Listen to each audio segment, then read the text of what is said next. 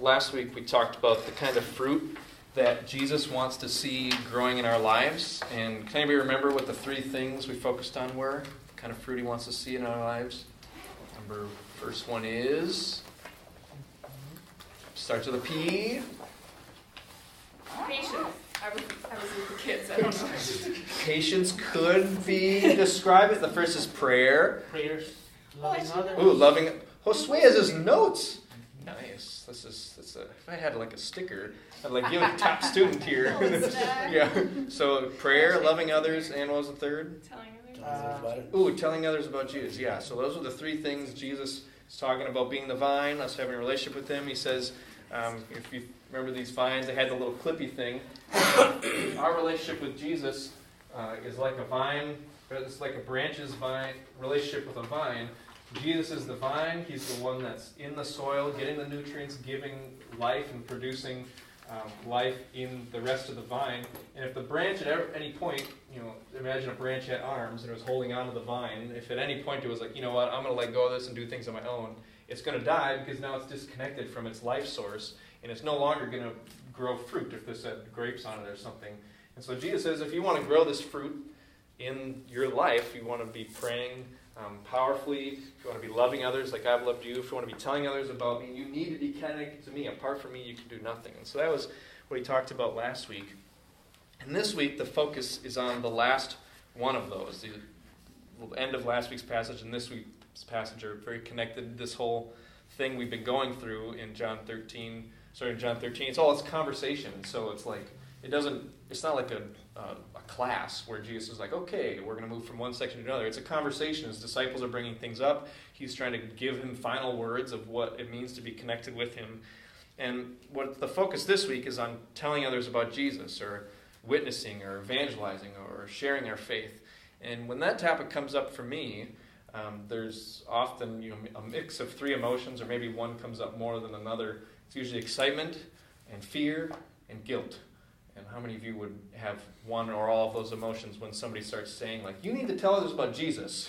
Excitement, fear, and guilt. And I feel excited because I know others need to know about Jesus. And it would be amazing to see somebody's life changed by Jesus, by trusting in Him. Like, imagine the miracle of somebody right before your eyes, God working in them, for them to say, like, yes, I believe this guy that lived 2,000 years ago, rose from the dead, is alive today, he's king of the world, I want to put my faith in him, and I want to trust him and surrender my life to him. That would be amazing.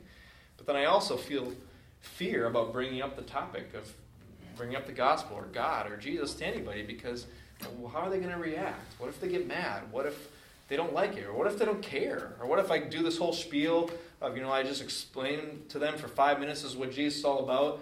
Do you want to believe in him? And then they're just like, nah, that's not really for me. And it's like, it's just deflating. And because of that fear, then I feel guilt. Fear keeps us from doing it. So then I feel guilty that I'm not doing it. And for a long time in my life, my Christian life, I've felt this burden to be telling others about Jesus. And when I was in high school, so I didn't know how to do it then, but I had friends that I was like, they're not really walking a great path, so I try to help them get closer to God. And then early days in college, I tried to do the same thing, and I worked at a nursing home when I was in college in the kitchen, and I had a conversation with some coworkers, and I didn't really know what I was doing, but I was trying to get them closer to God. And then when I was in college, I was given training on how to do it. I was taught how to present the gospel clearly. We used this little book, Would You Like to Know God Personally? It has 4 points on it. And I was trained on how to do this. Somebody trained me. I made little notes about things I could say, things to bring up, things to ask. And it was like, this is how you can clearly present the gospel to someone in 5 minutes. And then ask them, like, do you want to believe in this? And so that was the first time I had training. And then during my time in college, I walked up to hundreds of complete strangers and talked to them about Jesus, had spiritual conversations with them, whether it was UW Stevens Point, where I went to school, or whether it was in Brazil or France or Panama City Beach at spring break, when people were just wanting to party and not really think about school or God. In all those situations, going and telling other people about Jesus. And as if that training wasn't enough, spent 3 years in seminary learning more about the Bible, learning more about Jesus, and learning answers to questions I didn't even know were questions that existed. And the reason I'm sharing all this isn't so that you're like, whoa, like, he must be really good. The reason I'm sharing this is because I'm living proof that more knowledge, more answers to questions, more experience, and more training does not take away the fear of other people. Still hasn't gone away. Still doesn't take away the fear. And sometimes we may think, like, if I just don't know what they're going to ask. We have all these questions, these things we're afraid of, and it's like, if I just had more training, so we might sit in more seminars or more workshops or more whatever it is and just know more, and then I'll be ready. But the truth is, we're never ready. It doesn't take away the fear of people. And since Katie and I moved to Woodstock, we met a lot of neighbors, and 2 years ago I started going to Starbucks a couple times a week to work, not as a barista, but church things. So I can meet people, and I've met a lot, and they know me, and I know them, and they ask me how Hudson's doing, and I show them pictures, and they do special things for me sometimes that I don't expect. And we've had some over for dinner, we've had some over for parties, and when it comes to their spiritual beliefs, they're all over the place. A lot of them are ex-Catholics and want nothing to do with religion, and some of them are still Catholics, but they're not necessarily have this relationship with God. That's not a diss on all Catholics, but some of them I know, it's like, yeah, I'm Catholic, and they might pay their dues once in a while at Mass or whatever, but it's not a real thing for them. And some think they are Christians when they really aren't, and some want nothing to do with Jesus, and some have made up their own religion, and some are following a different religion. And needless to say, there are a lot of people who need Jesus that I've met there, but despite all this training, all this experience, all this knowledge I have, I can still let fear of them keep me from mentioning the thing that I think is most important for them to know and is the most important to me. And I'm scared they won't like me. I'm scared they'll get mad at me. I'm scared they'll ask me difficult, uncomfortable questions. And some of them have done that. And I'm scared that they'll get upset and everyone will pause. Their voice will raise and everyone in Starbucks will just go silent. They're all just listening. How is he going to respond to this person, berating him or being mad at him? And now I have all these other people to be afraid of and not just that person I'm talking to. I'm scared if that I talk about too much about Jesus, they're going to whisper to one another when I walk in. Oh, here's the crazy Jesus guy coming again. Don't bring up God, watch out, and then people kind of turn their back. Oh, hey, Mitch, I didn't see you there. I'm afraid of those things happening. They're real fears. And as I said, I'm telling you all this because I'm living proof that more knowledge, more answers, more training doesn't take away the fear of other people. So those things I mentioned, have any of you been scared of those things in your life? Or maybe you have a whole other thing. Do any of you have people in your life that you're like, I really wish they knew God, but you've been too scared to tell them about it, or you have other reasons? And so we're going to make a little list. What keeps us from telling others about Jesus? But I want to do it from the perspective of, what are we afraid of losing? If I talk to this person about Jesus and I don't do it, what are we afraid of losing? What's the fear of what we're going to lose there? Does that make sense? What are we afraid of losing that keeps us from telling people about Jesus? Friendship? Maybe in particular, the openness that you have in a friendship or vulnerability. Maybe that'll sort of get cut off or stopped. Or they might be I don't want them to talk to me about that. That's not what I want to do. And they kind of shuffle past you. They used to open up about how are you doing, and they'd be now they're fine. Yeah, openness, vulnerability in relationship. Mm-hmm.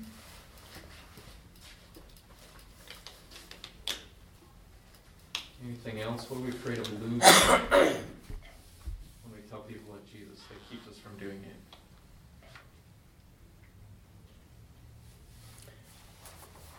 I've been afraid of losing a job. There's places where you work that you're not allowed to talk about it. Yeah, exactly. What if my boss hears about it? What if I get reported? What if the HR gets brought into the picture? Yeah, whatever it is, losing a job. Which could mean a whole lot of other losses. Car, house, lots of things. So we could expand that out, which could lead to losing your house, car, everything materially you could lose, yeah.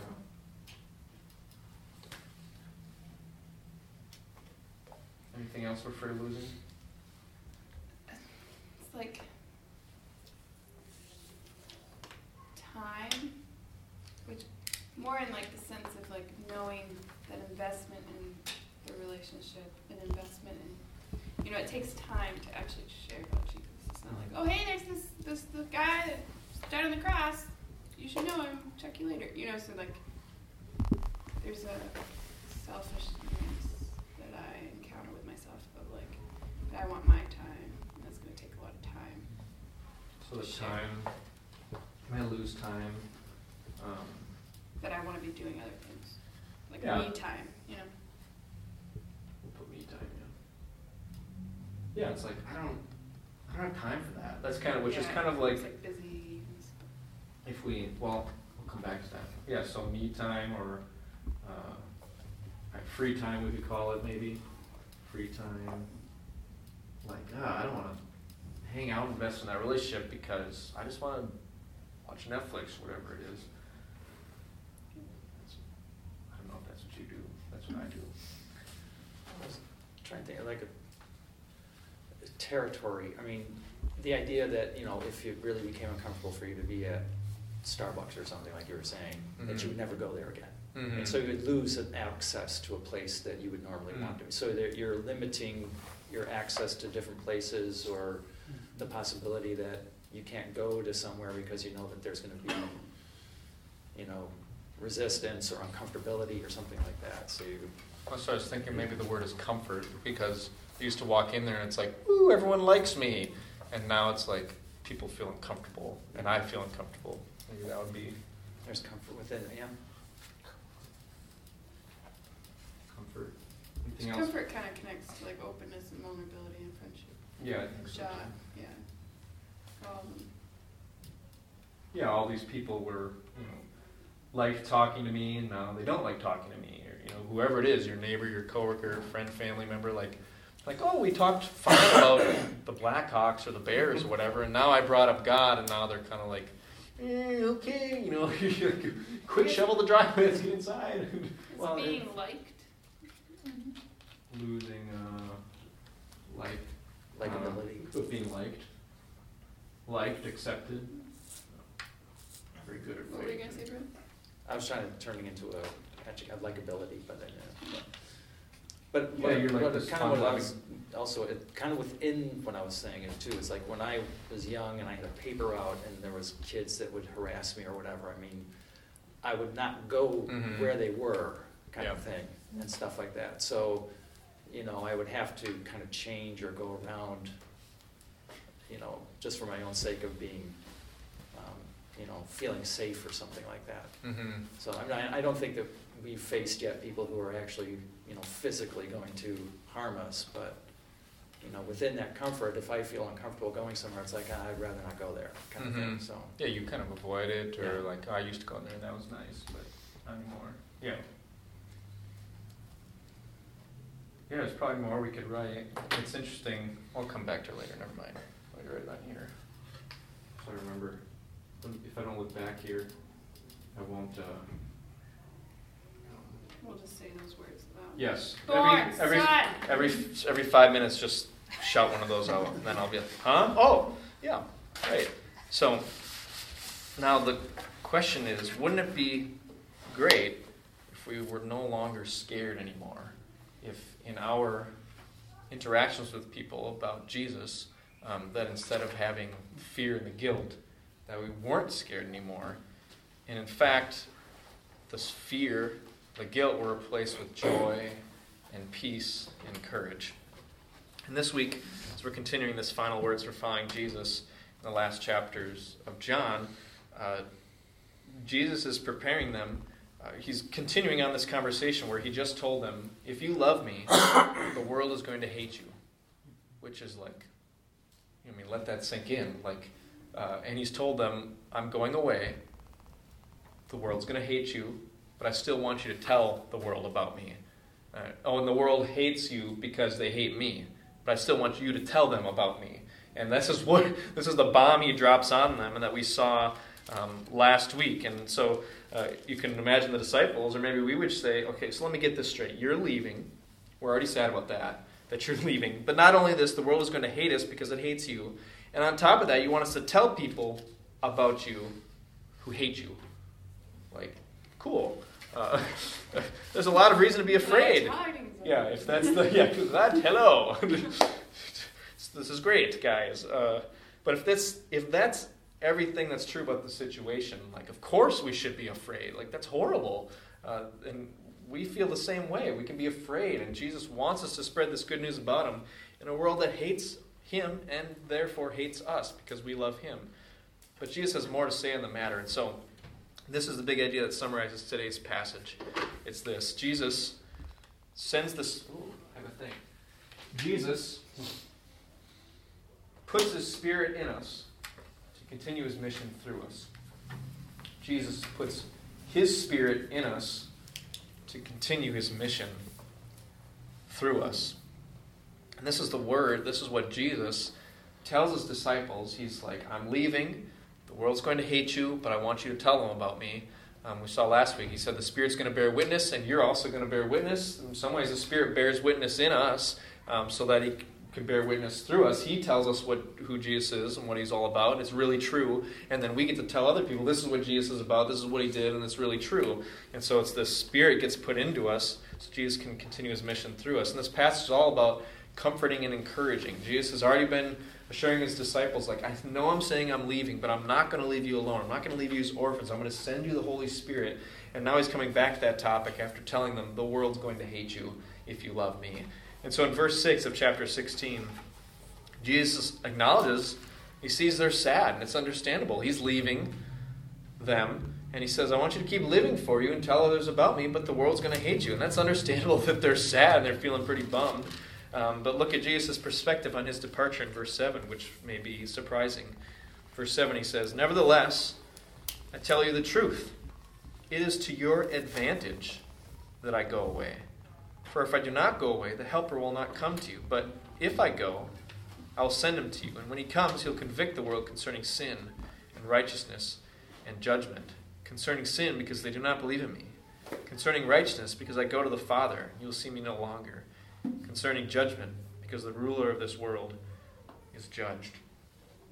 And the word helper he uses for the Spirit here, in verse 7, we talked about it, I think 2 times ago, that the Greek word is parakletos, which I don't normally throw around Greek words, but some of the actual English versions keep the Greek word as how they translate it, as paraclete. You may have heard that before. Other versions translate it as counselor, or advocate, or comforter. This version does helper. But the reason there's so many different translations of that one word is because it's hard to capture its full meaning in one word. And helper it gets at because paraclete means one who comes alongside you, or one who comes to your aid. And so helper, one who comes to your aid, a helper, one who comes alongside you. And Jesus, back in chapter 14, he called the Spirit another paraclete, another one coming alongside you.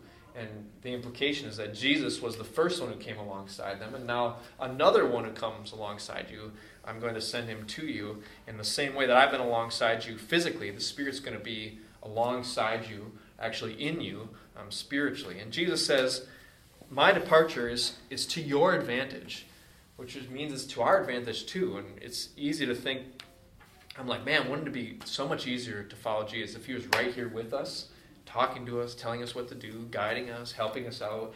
And Jesus says, no, actually it's to my advantage, to your advantage that I left. And that may sound odd to us. But last week, I used the image of a sponge to talk about what our relationship with Jesus is like. And it's a way to think about the vine and the branches, because the sponge can't create water. And because it can't create water, it can't give water on its own. It needs a water source. It can only receive water and then give out what it's been given. And so in the same way, the vine can't create fruit, the branch can't create fruit on its own. It needs to be connected to the vine, and it's connected to the life source, and then it can actually bear fruit. And now you can see the disciples are obviously confused, because they're like, what are you talking about?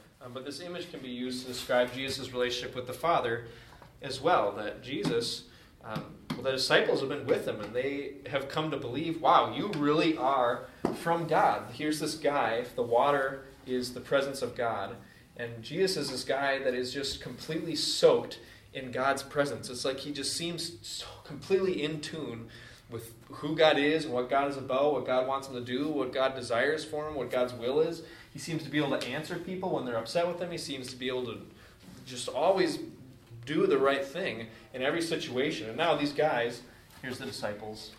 Maybe these are us. Too bad I don't have another chair. But imagine these guys, they've been hanging around him. They're, okay, we've become disciples of you, Jesus, because we can see that you are soaked with the presence of God. And then Jesus is like, I'm going to go. and you guys are going to continue doing the things I've done. And they're all like, but you're the one who's soaked with the presence of God. We've been following you around, watching you do this, and there's been a couple little glimpses of you letting us going and casting out demons and healing people, and that was cool, but we really need you. We need to be connected with you. We need you around Jesus. And so they're thinking, okay, all this is going away, and now it's just, us dry sponges trying to tell people about Jesus, trying to do the things that Jesus did. It's like, we aren't soaked like you, Jesus. And this is why Jesus says, it's better for you that I go away, because, okay, imagine that's a disciple now. But Jesus goes away, and he says, the only way that the Helper will come, the only way the Paraclete will come, the only way the Holy Spirit will come, what enables him to come is me dying your death in your place for your sins. I take your penalty, and that makes it so you can be a temple of God. So you can be, he didn't say this here, it becomes clear to them later, but he does say, if I don't go, the Paraclete won't come.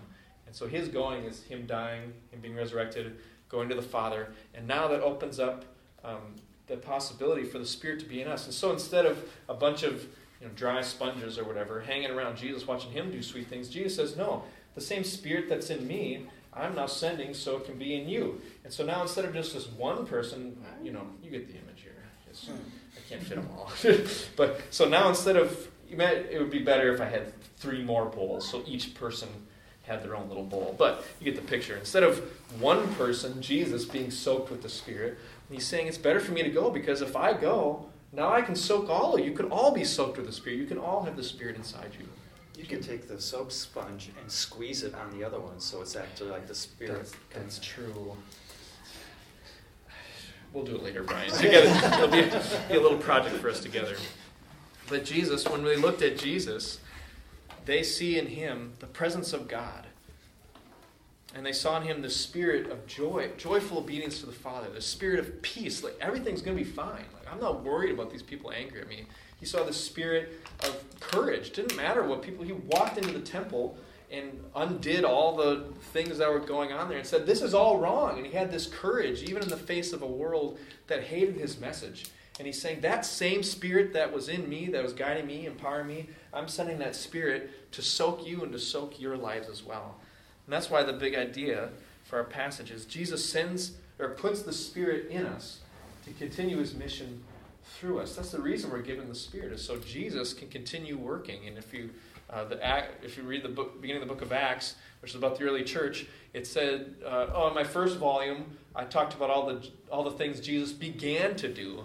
And in Acts 2, you see all these people get saved, and it says, and the Lord added to the church day by day the people were being saved. And so there's a thing, Jesus is doing it through us. He uses us, and he has his Spirit in us. And we're told the Spirit will do one action, but he'll do it in 3 different areas. And his one action he does in this translation is convict. Or another way you could say it is he's going to expose. He's going to convict the world, or expose the world, or shine light into the world, or onto the world. And the world in this book doesn't just mean like the globe, the earth, the physical earth. And it doesn't just mean, all the people in it. It's like the world system that opposes God. The world system that hates God, that hates what he wants to do. And this conviction or exposure that the Spirit is going to do is going to happen in 3 areas: sin, righteousness, and judgment. And if you went back and read the beginning of the gospel according to John, you would see Jesus doing all 3 of these. Convicting the world of sin and righteousness and judgment. So first, the Spirit will convict the world concerning sin, he says, because they do not believe in me. They do not believe in Jesus. Why? Well, where there's no belief in Jesus, there's still condemnation for sin. There still is a need for somebody to be shown how sinful they are. And our natural thing, if you remember back in Genesis, when we went all the way to the beginning, Genesis 1, 2, 3, the serpent's, does anybody remember the serpent's essential lie that he tells to Adam and Eve? Your sin isn't... She said that. Trailing voice. Your sin isn't that bad, and God isn't that good. Josue wasn't quite confident there, but that's okay. Sin isn't that bad, and God isn't that good. And so the essential lie the serpent has got us believing is, you know what, my sin isn't really that bad. Like, I'm not that bad of a guy. Like the things I do, like there's people way worse than me.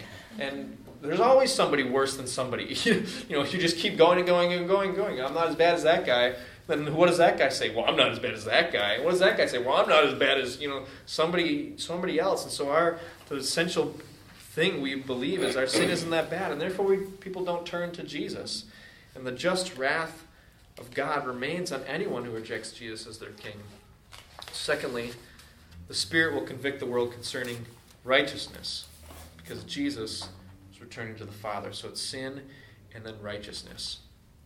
And this one has like this ironic twist to it. By the way, these two verses are like super packed, so when you read people what they think these three things mean, it's just like, this is a bunch of stuff squashed into like a couple words, super condensed, and so people have varying opinions on these. So you could go and read somebody and they might say something different than this, which is okay. But Jesus is returning to the Father. But while he was on earth, if you remember when he went to the temple, he turns over all the money tables, and the whole time he has all these confrontations with the religious leaders. And the religious leaders, it's like those are like the most righteous people of all. These are the people that have dedicated their lives to following the law of God, to keeping all the minute details. They don't just have the law of God, so the first 5 books of the Bible, they don't just have that, but they've actually created laws around those laws to keep them from breaking those laws. It's like, let's create a little padding here to make sure we don't even get close to breaking the laws of God. They had all these other extra rules and laws. But think how ironic it is, how sad, that they're doing all this in the name of God. They're doing all this to worship God. Then the God that they're worshiping in their temple shows up, and what do? They reject him, and they kill him. So how righteous are they? It's really this hypocritical, bankrupt, empty righteousness. Like, how can they be righteous people if the God that they're trying to be righteous for shows up and they reject him on the basis of their own laws, and they say, like, in the name of God, we're rejecting you as the Son of God, even though he really is the Son of God. And so Jesus was showing them in how they were rejecting him that their righteousness was misguided, and it's more self-centered than they realize. And Jesus' return to the glory at his Father's side shows just how bogus the world's righteousness is, because they were so wrong about Jesus. It's kind of, sometimes people ask, like, if Jesus showed up at your worship gathering, would anybody like him? That's what we have to really ask ourselves. If Jesus showed up in our life, would we be like, yeah, this is the guy I've been following? Or would he show up and we'd be like, hey, you're kind of like stepping on our toes here. We got like a certain thing going on of how we do things, and this is how my life is, and this is how we worship God, and so we don't really want you coming in here messing with all that. That's basically what happens. He comes into their worship gathering and is like, you guys are doing it all wrong, you're corrupt, and they're like, no, you're not going to mess around with our system here. And lastly, the Spirit will convict the world concerning judgment, he says, because the ruler of this world is judged. The ruler of this world, the world system that opposes God, is Satan, the ancient serpent from Genesis 3. And his method of opposing God is through lies. And under his deceptive guidance, the world rejected Jesus. And in John 18 and 19, we'll see that Jesus goes to trial. The verdict he gets is guilty, and then he's killed.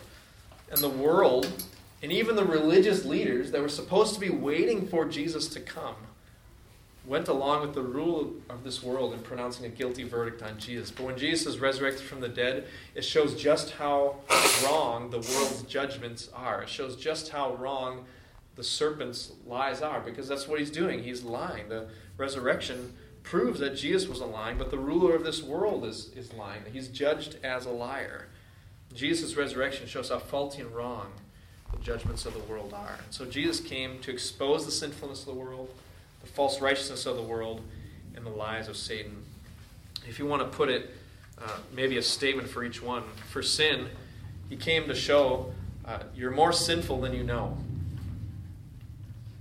Because often we think we're less sinful than God says we are. Like, not that bad. Like, God gets kind of uptight in the Bible. Why is he always talking about sin and judgment? It's because we don't take our sin seriously. So he tells the world, you're more sinful than you know. And righteousness, it's you're less righteous than you think.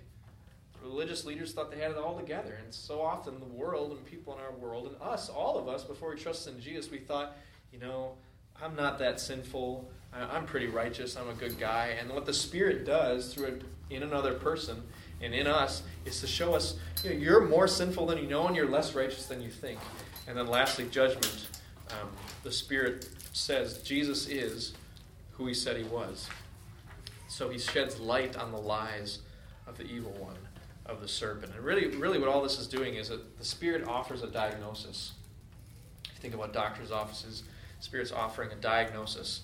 Spirit doesn't apply a cure to the world unless somebody is saying, like, yes, I want this. Yes, I want to believe in Jesus. The only way we'll accept a cure is if we have the diagnosis that something is wrong. And so the Spirit is coming and saying, you're more sinful than you know. You're less righteous than you think. And therefore, you're worse off than you can even imagine. But Jesus is who he said he was. And that's what the Spirit is trying to do. There's that diagnosis piece of, like, there's something wrong with you. And then there's pushing away the cloud and the lies of Satan to see Jesus really is who he said he was. Look, he was resurrected. He proved himself to be right. That's what the Spirit is trying to do. And Jesus was doing it out of love. The words convict and expose can be like, ooh, I don't like those words. I don't want to do those to people. Jesus puts the Spirit in us so we can do the same thing he did for people. But if you remember, John 3:16, what is it? For God so hated the world? So loved the world. That's why Jesus came. That's why he's convicting the world of sin, righteousness, and judgment. And then Jesus even says, I'm laying down my life for the sheep, for people who would trust in me. And Jesus even says, I think it's in John 3 a little later, he says that I didn't come to condemn the world. I came to save the world. So God in love sends Jesus to convict the world, to expose sin, righteousness, and judgment in order to save it.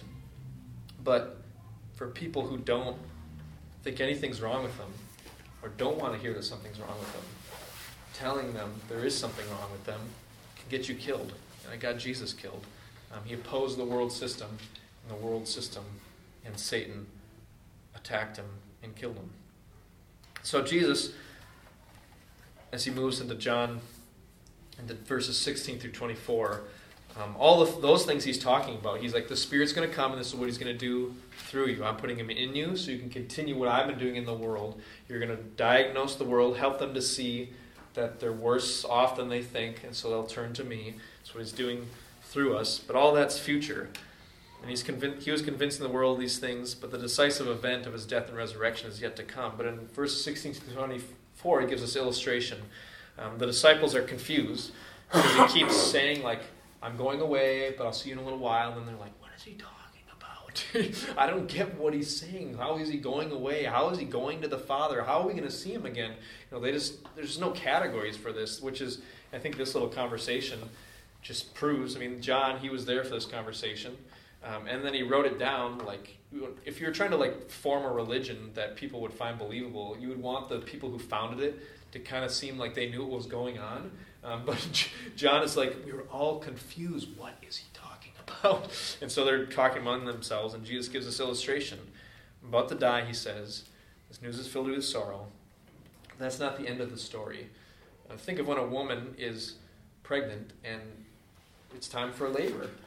And Jesus says, her hour has come. And he's used that over and over again. My hour has come. Before he starts heading to the cross, he says, my hour has not yet come. And so he doesn't do certain things. And then he starts saying, my hour has come. We've already read it in these chapters. And if you think about it, I haven't experienced labor. But if we all have seen it or experienced it ourselves, whether it's TVs or in person or whatever it is, but imagine that pain and anguish, and you just did it, and you just went home, and there's no baby. It's like, why did I go through that? That was horrible. That just seemed pointless. And Jesus is saying, like, what I'm telling you, me dying at the moment is going to seem like useless pain and anguish. But I want you to think of it like a woman giving birth. Her pain and anguish is not for nothing. And after the baby comes into the world, the sorrow and the pain and the anguish, she doesn't even remember it for the joy that she now has for bringing a human being into the world. And all the disciples are seeing, the world hates Jesus, and the world's going to kill Jesus. And Jesus is leaving us. And this all sounds pretty bad. But Jesus is like, that's not the whole story. Your sorrow is going to turn into joy, and no one can take that joy away. My death is going to look like defeat, but you're going to realize that it's actually victory, because through it I've defeated sin, I've defeated Satan, and I've defeated death. And then Jesus ends this passage with the verses we haven't read yet, so we'll read verses 25 through 33. John chapter 16. He says, I've said these things to you in figures of speech. The hour is coming when I will no longer speak to you in figures of speech, but will tell you plainly about the Father. In that day you will ask in my name, and I do not say to you that I will ask the Father on your behalf, for the Father himself loves you, because you love me and have believed that I came from God. I came from the Father and have come into the world. Now I'm leaving the world and going to the Father. His disciples said, now you're speaking plainly and not using figurative speech. Now we know that you know all things, do not need anyone to question you. This is why we believe that you came from God. Jesus answered them, do you now believe? Behold, the hour is coming, indeed it has come, when you will be scattered, each to his own home, and will leave me alone. Yet I am not alone, for the Father is with me. And I've said these things to you, that in me you may have peace. In the world you have tribulation, but take heart, I've overcome the world. Jesus says a lot of things that should be encouraging to us, that if we love Jesus, the Father himself loves us. And the next chapter we'll see the Father loves us with the same love that he loves Jesus. It's not like, we get like a partial measure of God's love and Jesus kind of has the big measure. In the full capacity that the Father loves his Son, that's the same way he loves us as his children. And as Jesus prepares to face the hate of the world head on, he knows his disciples are going to scatter in fear and leave him alone. But yet he says, I'm not alone. The Father is with me. And that's the promise that we need to remember, is that when we face the hate of the world, the Father is with us and Jesus is with us. He sent the Spirit who will never leave us or forsake us. And then in verse 33, he's instructed them about all these things that we've been covering so far in John 13 to 16 here, so that they'll have peace. He knows that the hate's coming. He knows tribulation's coming. He knows they're going to face rejection and persecution and threats and hatred. But he says, take heart, which is, in other words, encourage. Be encouraged. Have courage. Why? Because I've overcome the world, he says. And so as we think about ourselves, we talked at the beginning about fearing other people. And Jesus says everybody has a choice. When it comes time to deciding whether they're going to be a disciple of Jesus, it's, do you want to have the love of the world or do you want to have the love of Jesus? And that's the choice he gives to all of us. You can either be loved by me or you can be loved by the world. Which one do you want? And for us, when we think about who we have the love of, that's not to say that we're perfect at always, in the face of fear and hatred, that we always do tell somebody about Jesus, that we always push through, we always have courage. But it's, what's the theme, what's the stream of your life? Is it towards wanting the love of the world, or is it towards wanting the love of Jesus? And so you can ask yourself, who runs my life? Who determines your actions? Are your actions determined by what Jesus wants you to do, what Jesus wants you to say, and what Jesus wants for your life? Or are your actions determined by what other people think of you, by what other people do, what other people say to you, or could do to you? It's, whose love do you want? And what's at stake if we're afraid, if we pull back from telling others about Jesus? Well, if we do not witness, the world wins, and Satan wins. Because if you think about, we talked about what are we afraid of losing? I think so often when we go into conversations about Jesus, or we start thinking about, we're like, what could I lose in this? And we think this is a win-lose situation. Winning would be, they're nice to me, they accept me, they become a Christian, they put their faith in Jesus. Losing would be, they don't like me, they're not interested, whatever it is. But what if we went into the situation believing Jesus has already won? That it's not we can't lose. Jesus says we have joy that can't be taken away. Jesus says, I want you to have peace. Jesus says, my love for you isn't determined by how these people respond to you. In fact, my love for you and your love for me is why they're responding to you this way. We often come into situations thinking, like, I could win or lose in this. And when you're all wondering what this is for. But, And thorns and sun. oh jeez. Well, hopefully we can get there.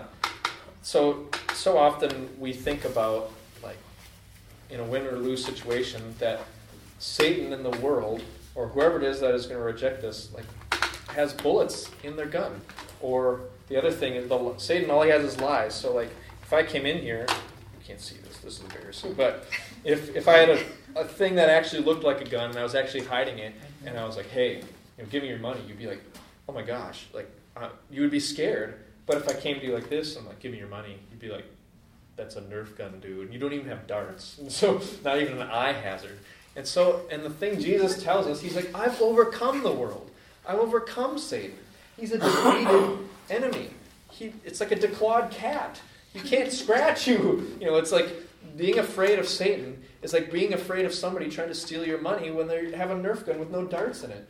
And if we live like this, like, oh my gosh, if I get in this situation, this person rejects me, or I get this hatred, or I lose these things, we're still giving Satan power, even though he has nothing. All he has is the lies that I can do something to you. I can take something from you. I can take these things from you. And these really matter. You really want these, don't you? And Jesus can't take care of you. And we just have to be like, you know what? You don't have anything. You don't even have bullets for your Nerf gun, man. Like, you can't do anything to me. And so we need to approach the world, approach Satan as he's a declawed cat. He's been defeated. Doesn't have anything he can do to us. And I'm using silly imagery. Satan is very dangerous, but not because he has power. He only has power if we believe him. He's like a roaring lion. That 1 Peter 5 says that he's dangerous because he has deception. But Jesus is saying, look, that's all he has. He doesn't have anything real. All he has is lies. All he has is fake danger for you. It's real danger because I can take things from you if you really believe I have a gun. But Jesus says he doesn't really have anything. I want you to take a moment to do. We all have people in our lives that don't know Jesus. Maybe they're people you know well, maybe they're people you don't know well.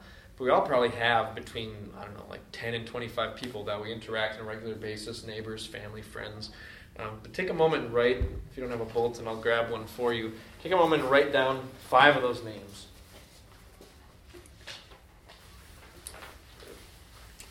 Take one down, pass it around. Wait, that's a song. I shouldn't be singing. So what are those top 5 names that you'd be like, yeah, this is a person, maybe God's had them on your mind.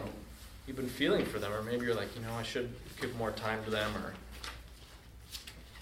and writing those names down.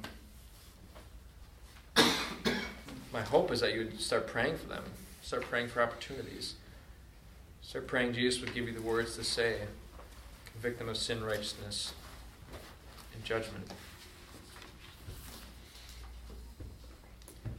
Now in another column, here's I'll write a picture I have. So you've got your names. In another column, fears.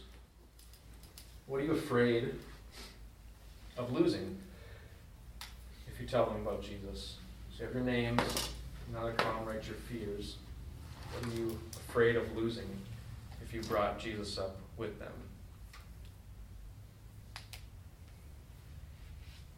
Could be job, could be friendship, could be openness, could be respect, could be comfort.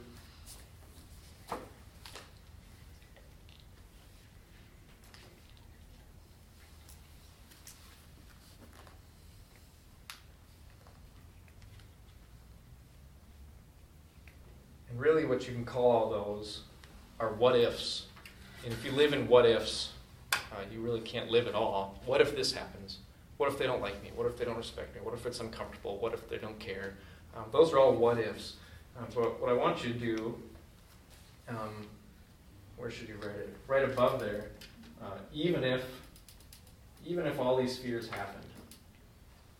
Then we're going to put over here truths. We're going to write 4 truths in this other column. So you have all these people, And then we have these fears. What if this happens? And I want you to change the what if into an even if that happens, even if there's uncomfortable, even if they rejected me, even if I lost my job, even if I lost a friendship, even if they're less open with me. These truths come from this passage. Even if that happened, Jesus is alive.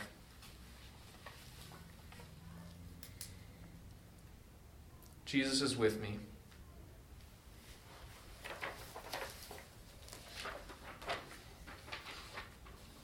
Jesus has won. So Jesus is alive, Jesus is with me, Jesus has won. Lastly, which is connected to the last 2 weeks, Jesus loves me. Okay, right, the Father loves me too. So it's connected here too. He says, not only I love you, but the Father too.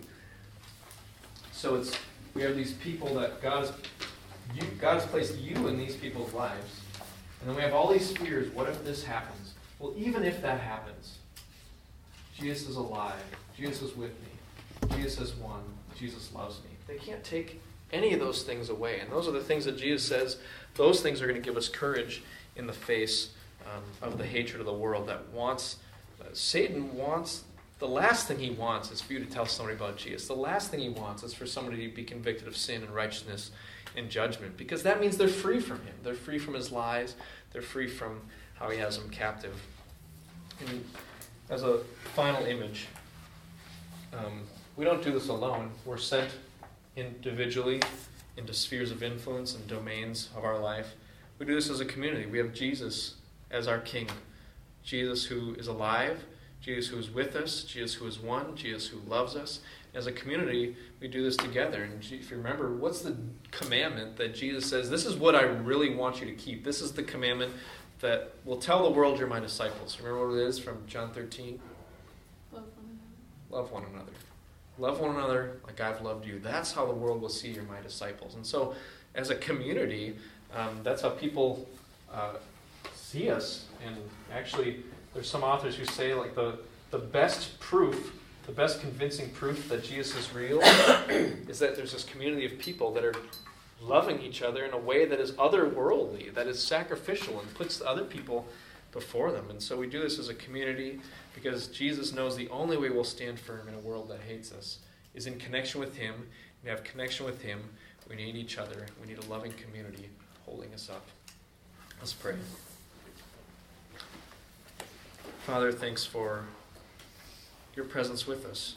Thanks for sending the Spirit, that we don't do this alone. Thanks for giving us important work to do in this world, that Jesus didn't just do something and then head off and say, okay, hang out. But we've been given something important to do, to love each other like Jesus loved us, and to tell others about that love that they see in us for one another, but that comes from someplace. It doesn't come from us, but it comes from your Spirit in us. It's from Jesus' example for us. It's in your Son's name we pray. Amen.